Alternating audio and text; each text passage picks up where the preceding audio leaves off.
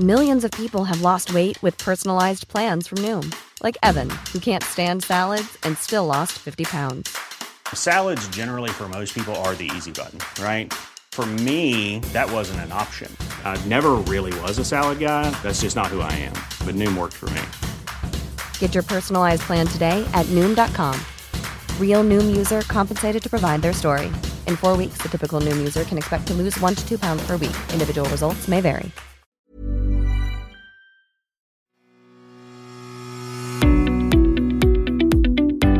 Hello, very welcome to the Mick Clifford podcast with the Irish Examiner. Now, journalist and writer Susan McKay has for many years been considered one of the more nuanced and perceptive voices on Northern Ireland, its culture and politics. 20 years ago, she wrote a book, Northern Protestants and Unsettled People, which was based around interviews with Protestants from all different walks of life in the North. Now, she has a new book on the shelves, Northern Protestants on Shifting Ground. And again, she takes the temperature right across the still majority tradition in the North. Susan, you're very welcome to the podcast. And the first thing to say is, I notice your book is doing very well in the bestseller list in the South, in the Republic, which gives light to the notion that's often floated that there isn't much interest down here about Northern affairs. Yeah, it's really interesting, Mick, that should have happened. I was surprised by it, I must say. Northern Protestants on Shifting Ground went straight in at number 2 in Hodges Figgis in Dublin's bestsellers on the week that it came out, and it has stayed there for the few weeks in the intervening time. And yeah, I mean, both of us have worked in newspapers where you often have that experience of kind of mentioning a Northern story and seeing everybody's eyes, including the editors, glaze over. You know, there has been a view that Northern Irish stories just were not of interest in the Republic, but it's actually a very good sign, I think, that clearly they are, because I think that really people tend to think about, questions of Irish unity and so on as if it was only something about the North, but it isn't. It's about the whole of Ireland, and everybody is going to have to think more about the whole of Ireland in the future, because things are pretty chaotic in the North, and I don't really think that the Northern state is going to last all that much longer. It simply can't. Yeah, that's interesting, Susan, actually, that you say that. Let me ask you, do you see that as momentum towards a united Ireland, or is there some other arrangement that could emerge from it? I mean, the whole thing is pretty much up in the air. It's completely fluid at the moment and volatile, and it's not a nice time in the North. There's a bit of a bad feeling about, there's a feeling that people who are trying to be progressive in the North are struggling at the moment. There's a kind of an undertow of people there who just want to go back to the past and who really think that that's a possible project, particularly on the Loyalist side at the moment. I mean, there's an element of it with dissident republicanism, but the one that we're seeing coming to the fore at the moment is dissident loyalism, really. And unfortunately, it's getting a bit of support from mainstream political unionism, which is most disturbing, and indeed some elements of the media. I mean, I just can't count the times when I've turned on BBC Radio Ulster and heard spokespersons from the Loyalist Communities Council, which is a hitherto practically unknown all-male organisation of completely unelected people who suddenly are being presented as if they represent, the voice that must be taken into account when any political decisions are being taken. But I think there's a general sort of sense among people in the North that I pick up that the executive at Stormont is just one crisis after another. We only got the institutions up and running again after a full 3 years collapse in 2020. And now it looks like they're on the verge of collapse again. And, in the meantime, they haven't actually achieved a great deal because so much time is just spent on, power battles and, divvying up of things and decisions being taken behind closed doors. And, the people travel all over the world talking about the Good Friday Agreement and its great successes and things. But when you see it in action, it's a bit pitiful, really. And I think if the institutions collapse again now, there will be it's going to be seriously disillusioning for people. And the problem is that if our only alternative is Boris Johnson's British government as in direct rule, via direct rule, that's troubling, isn't it? Because, we know that even before the Brexit vote, 59% of English Tories said that they would rather achieve Brexit than be bothered about holding on to either Northern Ireland or Scotland. So, the English nationalists who are behind Brexit don't care about the union. The union seems to be the only thing that matters to Northern Unionists. So where does that leave us? And I do think that increasingly people are thinking, well, maybe a United Ireland might not be that bad. Even people who wouldn't be enthusiastic proponents of it. Yeah, when you say that people, Susan, I'm guessing perhaps you're talking about principally people who'd be from the Protestant or Unionist tradition, and just in a similar vein, the whole thing around the DUP, there has long been a perception, certainly in the South, that they are representative of a majority voice within the Protestant tradition. That doesn't really seem to be the case anymore, notwithstanding their current electoral strength, but I get the impression that a lot of people are drifting away from them. The thing that you have to understand about Northern politics is it is still very sort of ethnic, really. Catholics and nationalists will vote for the Catholic or nationalist party that has a good chance of winning, and Protestants and Unionists will vote for the Unionist party that has a good chance of winning. So the DUP, for example, is way out of step with its own electorate in terms of, say, social issues, and polls show that. Even the Brexit poll showed that. But people still continue to vote for the DUP because they are pro-union. They want to stay in the United Kingdom. So they vote for the Unionist Party because it isn't Sinn Féin, which is the party that tends to win that is currently winning the most votes among the other side, as unfortunately more and more people have started referring to it. Because the North is actually going into a very sectarian mode at the moment. But yeah, the DUP, on the strength of the last opinion poll, is only looking at 16% of the vote. Sinn Féin, on the other hand, is looking at 25%. And I think in your introduction you referred to the majority Unionist community, but the fact is, in 2011, when the last census was done in Northern Ireland, it was only in the over 60s that there continued to be a significant majority of Protestants, and among school-age children already there was a majority of Catholics. Now, in 2011, that was what the poll said. A poll was just taken this year and the results will be out next year, and it is likely to show that trend has continued, which means that more and more we're looking at a Catholic majority among the voting age public. And we're probably going to be looking at a First Minister who's from Sinn Féin. And the DUP is in no way emotionally, intellectually, imaginatively or politically ready for that. So it's going to be a bit of a rocky road, I think, when that happens. However, that said, they do appear to be willing to plunge us back into an assembly election again. Yeah, and when you say that, Susan, like that prospect is that at one stage, I think it was sort of in a derogative sense described as county Catholics or whatever. But as you say, it does seem that that shifting ground is there. But what I'm wondering is, within that context, the prospect of the Catholic tradition, to put it that way, being in a majority, if we have to define it that way, will that, in your opinion, compel people from the Unionist tradition who might otherwise not vote for the DUP to do so out of fear or something? Is that fear still there in terms of where Northern Ireland could go?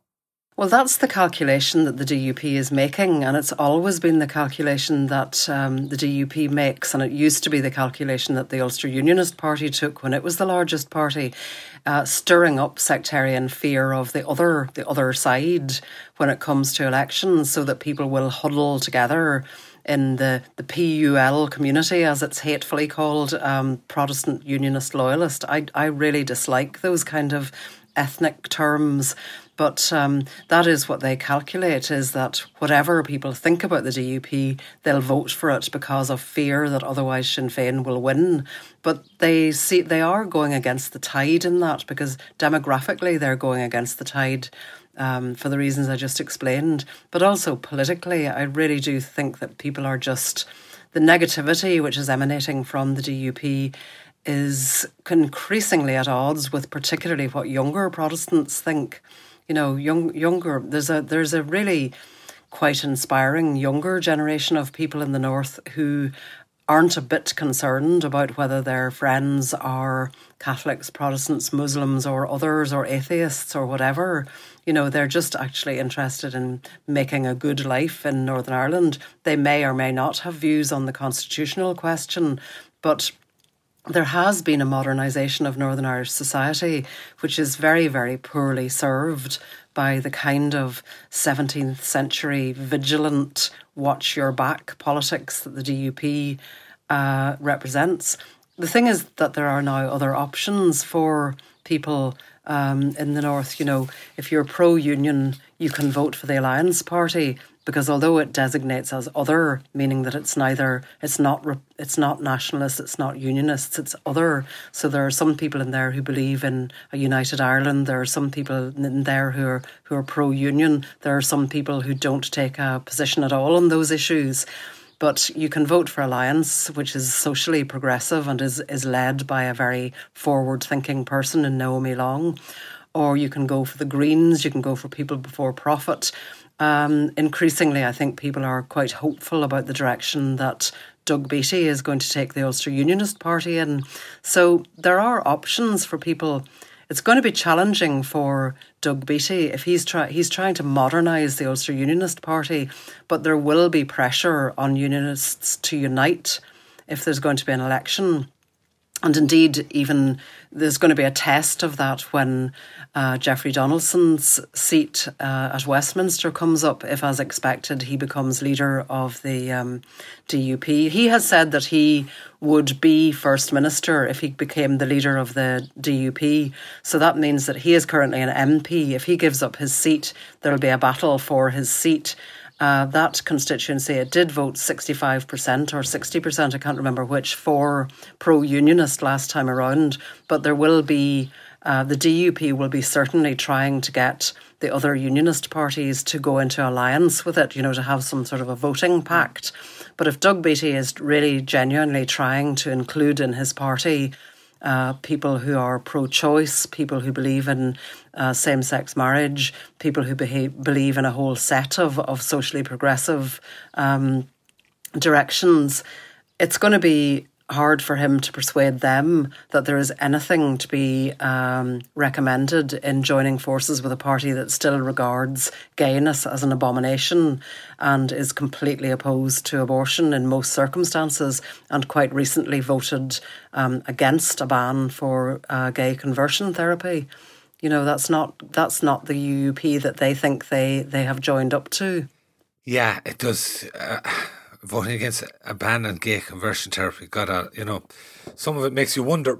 One thing I'm curious about, that middle ground, and you referenced it there, Susan, and there a few months ago on the Claire Byrne programme One Night in RT, Andrew Trimble, the rugby player, was on, and he was somebody very much advocating for that and suggesting that it represented, particularly among younger people, a growing constituency. But is there a class element to that? Like, for instance, those who would graduate towards perhaps the Alliance Party as opposed to the traditional parties of one side or the other. Is that a more middle class thing, or is it something that's happening right across society? No, it's not a more middle class thing. I think that's one of the myths that, you know, I think the Republic has been slow to catch up with what has happened to the Alliance Party. Naomi Long is the leader of the Alliance Party. She's a feisty, tough working class woman from a loyalist community. She knows what working class Protestants want and need just as well as the DUP does. And her party it used to be, like, say, in the 1980s or 90s, that the Alliance Party was regarded as the nice party that people pretended they voted for if they wanted everybody to think that they were nice people, when they privately went off and voted for a more hardline unionist party. But nowadays it isn't like that, and I actually feel that that class thing is not really that much of an element in progressive politics in the North. It's true that, I suppose fundamentally one of the things that you have to understand is that people make the mistake of thinking that sectarianism emanates from the working class loyalist community, but it doesn't. I mean, if you go back to the beginning of the Northern State 100 years ago, it was Lord Brookborough, who was Prime Minister for 20 full undisturbed years until 1963, who said that Protestants shouldn't employ Catholics because 99% of them were disloyal. It was 1975 when Edwin Poots's father, who was one of the grandees of the DUP, said that he recommended the shutting off of Catholic areas and cutting off their electricity and not allowing them their benefits and so on, because they were enemies of the state. So sectarianism in the North actually comes from the top. Although it mostly has, I suppose, in during the Troubles, was seen to manifest itself most through the growth of the loyalist paramilitaries within working class communities. But I think you can see that as a kind of extension of the cannon fodder argument, that people who were involved in loyalist paramilitarism during the Troubles many of them would now say that they feel that they were used, Absolutely, and you can see it's the same old thing with war, for instance. The whole thing is sending the cannon fodder out to young kids who have to join up and what have you. To know what's really happening, subscribe to the Irish Examiner today at irishexaminer.com/subscribe. In terms of just bookending, to put it that way, your two books, Susan, the first one was in the wake of the Good Friday Agreement. Around that time, there was going to be a new dispensation there, etc. Now, as you say yourself, perhaps they're in the shadow of moving to constitutional change. Do you sense among a cross-section of the kind of people you're interviewing a change in attitude towards the South between those two parts of history? Young people now who are... Well, no, let me start that again, because I don't like that thing of sort of presuming that everybody who's progressive is young, because in fact, because one of the interesting things in the North is that there's there's a generation of young people who've been brought up by feminists, for example, who've been influenced by their feminist mothers in particular, so they've not come out of nowhere. But there are people who want the North to change and who begin to despair of what's going on at Stormont and the constant stop, start. They do look to the Republic and think, well, it's not the way it used to be. It used to be a kind of a very dominated by the Catholic Church kind of a state. But now it has same-sex marriage and it has abortion rights. And I think a lot of people look at that and think, well, those things were achieved not by the politicians, but by the people through progressive social movements. So I think that gives people a lot of hope in the North, that politics isn't actually the be-all and end-all, that although it would be very desirable to have politicians who represented the desires of the people, there are other ways of bringing about change, peaceful ways of bringing about change. And I think that's why a lot of people are getting really irked by this whole thing of just constantly highlighting threats of violence from a very, very small minority. There's a much bigger group of people who are absolutely appalled at the prospect of violence, and that's right across the board, including people in the Protestant community that I spoke to. I mean, my sense was, obviously most people from the Unionist community would rather remain in the Union, but I think that there are a growing number of people who are willing to contemplate the prospect that some form of unification mightn't be the end of the world. Yeah, that's interesting. And in that vein, the big thing at the moment, and certainly looking from the outside, and that's even internationally, and we saw it last week at the G7 gathering in the UK, and everything is about the protocol.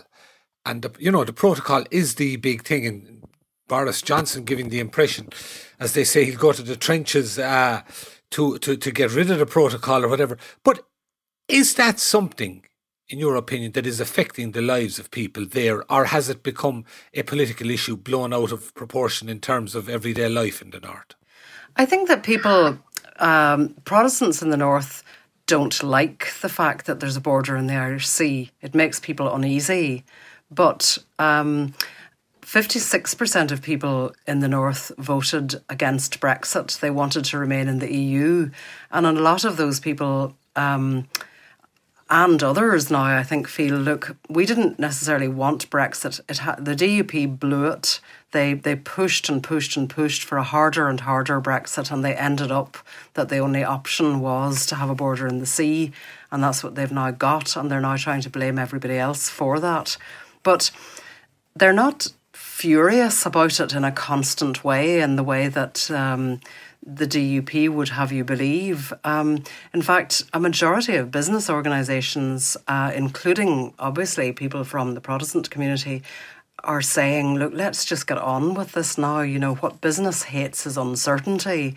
What we need now is to be able to plan, try and make this work for us. And we are hearing reports that there's quite a lot of interest in Northern Ireland because of the fact that it does have this kind of hybrid status as being, you know, part EU, part British. So, you know, people are interested in exploring the advantages of that. They don't want to get involved in another renegotiation of Brexit. And I think anybody who looks realistically at the protocol realises that that is what would be involved. The DUP comes up with these slogans like ditch Brexit, but it isn't that simple.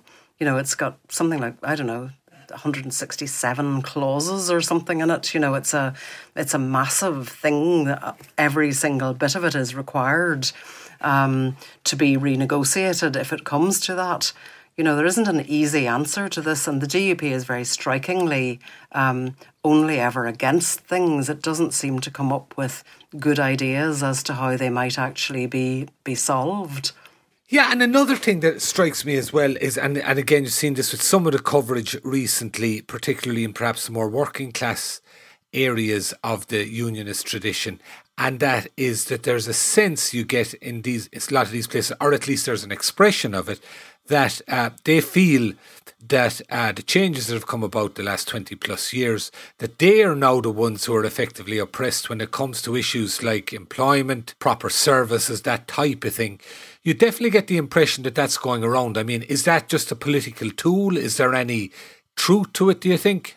There's no evidence whatsoever for that. And I think it's there's a woman that I interviewed in my book called Eileen Weir, who runs, she doesn't run it, but she's a worker in the Shankill Women's Centre in West Belfast, really sort of traditional working class loyalist area with all the social problems that you would expect to go with that. But she would say that she came up with a term called community propaganda. She said that, you know, when the riots happened in April, she said the community propaganda is there that's saying this is about two-tier policing. This is that Catholics are getting everything now and we're getting nothing.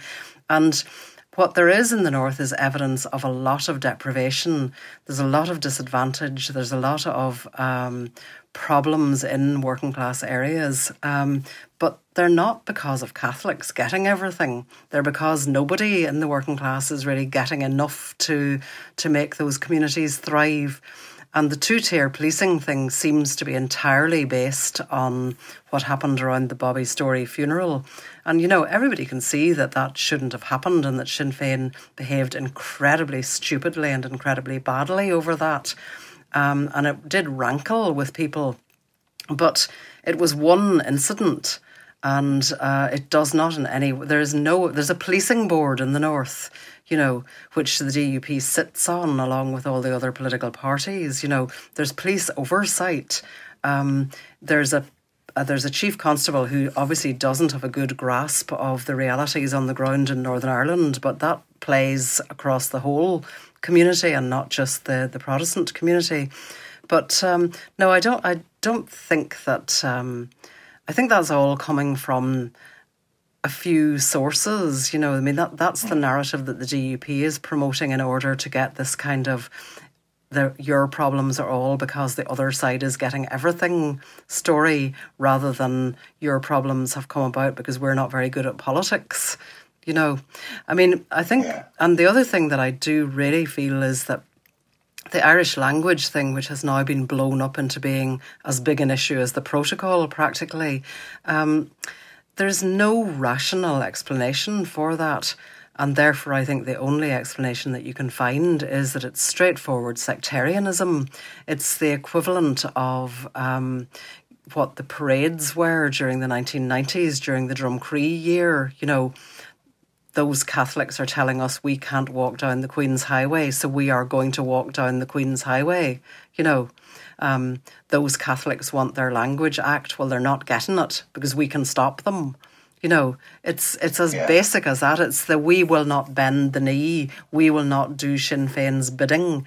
But the thing about the Irish language is I think a lot of people see it as being a test of whether unionists are really willing to show respect to the nationalist community and share power with the nationalist community. It's seen as being as simple as that. And that goes right back to things like the Arlene Foster's crocodiles comment, where she talked about, you feed a crocodile, it keeps coming back for more, which again is an old sectarian trope, the insatiability of the other side. They'll take and take and take. And then you'd Gregory Campbell MP talking about if there was an Irish Language Act, he would use it as toilet paper. So it has become a thing which is about, this is a test of, does unionism actually intend to share power as envisaged in the Good Friday Agreement, or does it just intend to sign up to things like the Irish language legislation over and over again, but never actually implement them? Yeah, and the thing that strikes me, Susan, you mentioned it there and it comes across in the book as well, areas you went into where there's a lot of deprivation. Isn't that the great failure of the Good Friday Agreement? I mean, there was such goodwill, there was such prospects, there were such possibilities there that ultimately in the areas that there was huge deprivation, has that much changed? And I suppose that probably maybe due to a lack of organisation, whatever, applies more on the unionist side perhaps than the nationalist side. I don't know, you'd know that better. Well, there's a whole lot of elements to it, obviously, but a lot of it has to do with the fact, I think, that the one of the biggest projects of the Good Friday Agreement was meant to be reconciliation. I mean, a lot of what's wrong with the North is the fact that has not been taken seriously as a project. It's been regarded as the kind of soft stuff that'll look after itself. But there's still only 7% of children in the North who are educated in integrated schools. And there's still, and that was meant to be part of the Good Friday Agreement. And people are still in working class areas, certainly mostly living in segregated housing areas and so on. So you've got a community which is still divided, and that's clearly not going to work in the best interests of the people. And then you get the sectarian thing of, that the other side is getting everything, we're getting nothing, which you're getting from unionists at the moment. It was very depressing to hear Billy Hutchinson the other day coming out with that old thing, that the other side is getting everything. And it just isn't true, and there isn't any empirical evidence to be produced for it. Yeah, and the other element to the DUP, or those like-minded, those on the front line anyway, is in recent years they've introduced a sort of a culture war, sort of a syndrome not dissimilar to what we've seen in parts of America in particular. And do they see this really as advancing their cause, or is it just something instinctively they're drawn to anyway? Well, it's a minority. Really is a minority. I mean, if you look at the riots in April, and if you look at the Anti-Betrayal Act rallies that took place before the last Westminster election, and if you look at those rallies that are the anti-protocol rallies that are going on at the moment, I mean, I went to the one in Portadown because I had a strong suspicion that this talk of a huge generation of young people who were willing to get up in arms on behalf of God and Ulster was a myth. And I now am more convinced than ever that is a myth, because the people that I saw at that demo in Portadown were mostly old Drumcree heads, They recognised me from Drumcree days, and I recognised them from Drumcree days, despite the fact that we were wearing masks, I mean, I think the one really good thing that has happened in terms of the potential of getting through this sectarian period in the North is the fact that Trump was defeated in the American election, because he was giving succour to that whole us and them narrative that, the racist dynamic in the States is the same in many ways as the sectarian dynamic in the North. Once you start going back into the basics of it, And of course, the harder core elements of the TUV and the DUP were very pro-Trump. You know, they saw him as a kind of a hero. They regard Biden as being a poodle for Irish republicanism, you know, whereas Trump was this eagle soaring above us all, you know. But so that is a good thing, the fact that there's no longer that horrible divisive narrative coming from the US and lending its support. And in your opinion, Susan, like everybody says, and there's, you know, and it makes perfect sense, that Brexit has brought closer the day of a united Ireland. But on top of that, is it your view that the way in which particularly the DUP is handling the current political situation brings it even closer again? I believe so, but I believe it is because the DUP is not offering any kind of notion of what it wants for Northern Ireland. It's completely focusing on the negative at the moment, what it will not tolerate, what it will endeavour to block, what it will stop. You know, it's not sort of going to, you know, people in somewhere like Newtownards and the housing estates in Newtownards. It's not going and saying, look, we're going to make sure that we get you a factory here because you're being disadvantaged. We're going to make sure that we get you a big school here. It's not going and saying that. It's going and giving a completely sort of divisive message to people. But I must say, like, in relation to the United Ireland debate, it's pretty depressing, I think, that the Southern government couldn't have even seen its way to giving 2 measly Senate seats to Northerners. You know, like it wouldn't have taken much for the Fianna Fáil and Fine Gael to let a Northerner into one of those Senate seats recently that came up, and before that as well. I mean, there've been several recent opportunities, and they've just ignored that. You know, so it's not as if they're not exactly extending much of a welcome. You know, they're not exactly saying, look, we're ready to radically transform this place. You know, you want an NHS, we'll provide an NHS. You know. Oh, absolutely. And I see parallels there, to be honest with you, in terms of the approach to climate change in some ways, because it's basically, oh yeah, it's off there in the future, we'll deal with it at some stage, but it's too much hassle to think about it now. And the point you make, I mean, exactly, 2020, we're 4 years after Brexit, everything has moved on, a couple of Senate seats, on the most basic level to introduce Northern voices in the legislature down here, and it would have been pretty basic and they couldn't even rise to that. Yeah, and there were some really good Northern candidates who made it very clear that they were there and willing to be part of it, and it just would have made a difference. It just would have showed some sort of an awareness that the Republic is going to have to play its part in this, you know. And the controversy over Leo Varadkar's very anodyne comment about hoping to see United Ireland in his lifetime. I mean, he's said that before. It's not exactly a proposal as to how we might lay out the welcoming carpet. He's only 40. Yeah, no, it's not. There's definitely a lot of there's an absence of recognition in the Republic that it has any kind of responsibilities towards the North. And do you think, and you mentioned this at the start as well, in terms of the general population in the Republic, I mean, is there any recognition or understanding of what would be involved, or is everything down to that old primal urge that a nation once again, you know, on whatever level, and you're coming from very different traditions there right across the spectrum of this thing unifying the Ireland without delving into what exactly that will mean? Yeah, there's no debate going on here about a united Ireland. There are attempts, mostly coming from people based in the north, to try to start such a debate, but there's no sign of it sort of arising as being a sort of an issue that people regard as being in any way central or important. And until that starts, you know, I mean, you get the DUP using language like the predatory Republic, you know.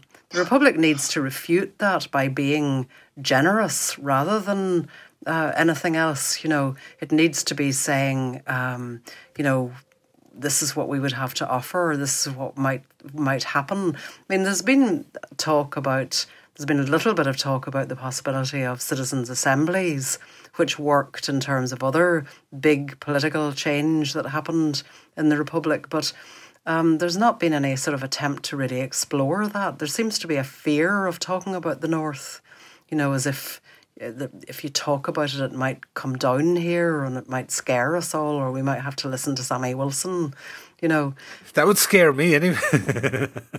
No, but is there anything in it, Susan? Is there anything in it that it's obviously a central tenet of Sinn Féin philosophy and always has been, and therefore perhaps the other main parties, do they view it through that lens in their own way, wondering does it cede ground to Sinn Féin if they go down that route? Is there anything in that? I think it challenges the paradox at the heart of the attitude of the establishment parties and the other establishment parties, I should say, in the Republic towards Sinn Féin, is because they have this thing that it's what's needed in the North.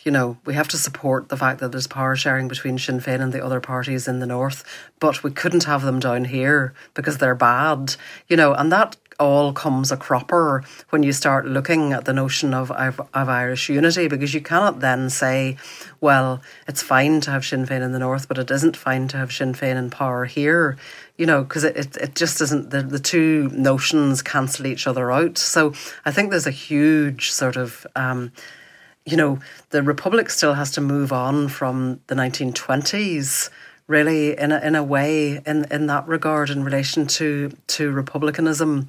It's a political force, and if you want to take it on, you're going to have to take it on in an all-island capacity and on political grounds, and not just on appealing to sort of old notions, And of course, I mean, I'm not an expert in any way on Sinn Féin, but I do think they've got challenges as well, because they've been protected from having to compromise on their politics in the Republic in many ways, whereas in the North they've had to do things like signing up to British Tory austerity politics and so on, and in certain ways, so it's got challenges for everybody, not just unionism, but just not talking about it isn't going to make it go away. I think you're absolutely right. It's going to be one of the big stories of the next decade. There's no question about that. And there's going to have to be a lot more talking. The book is called Northern Protestants on Shifting Ground.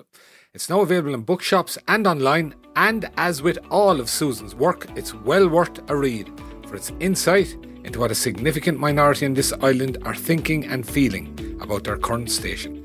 Thank you, Susan. Thanks, Mick. I'd also like to thank our engineer, JJ Vernon. Thank you for listening, and we'll see you again soon, folks. That's it for this week.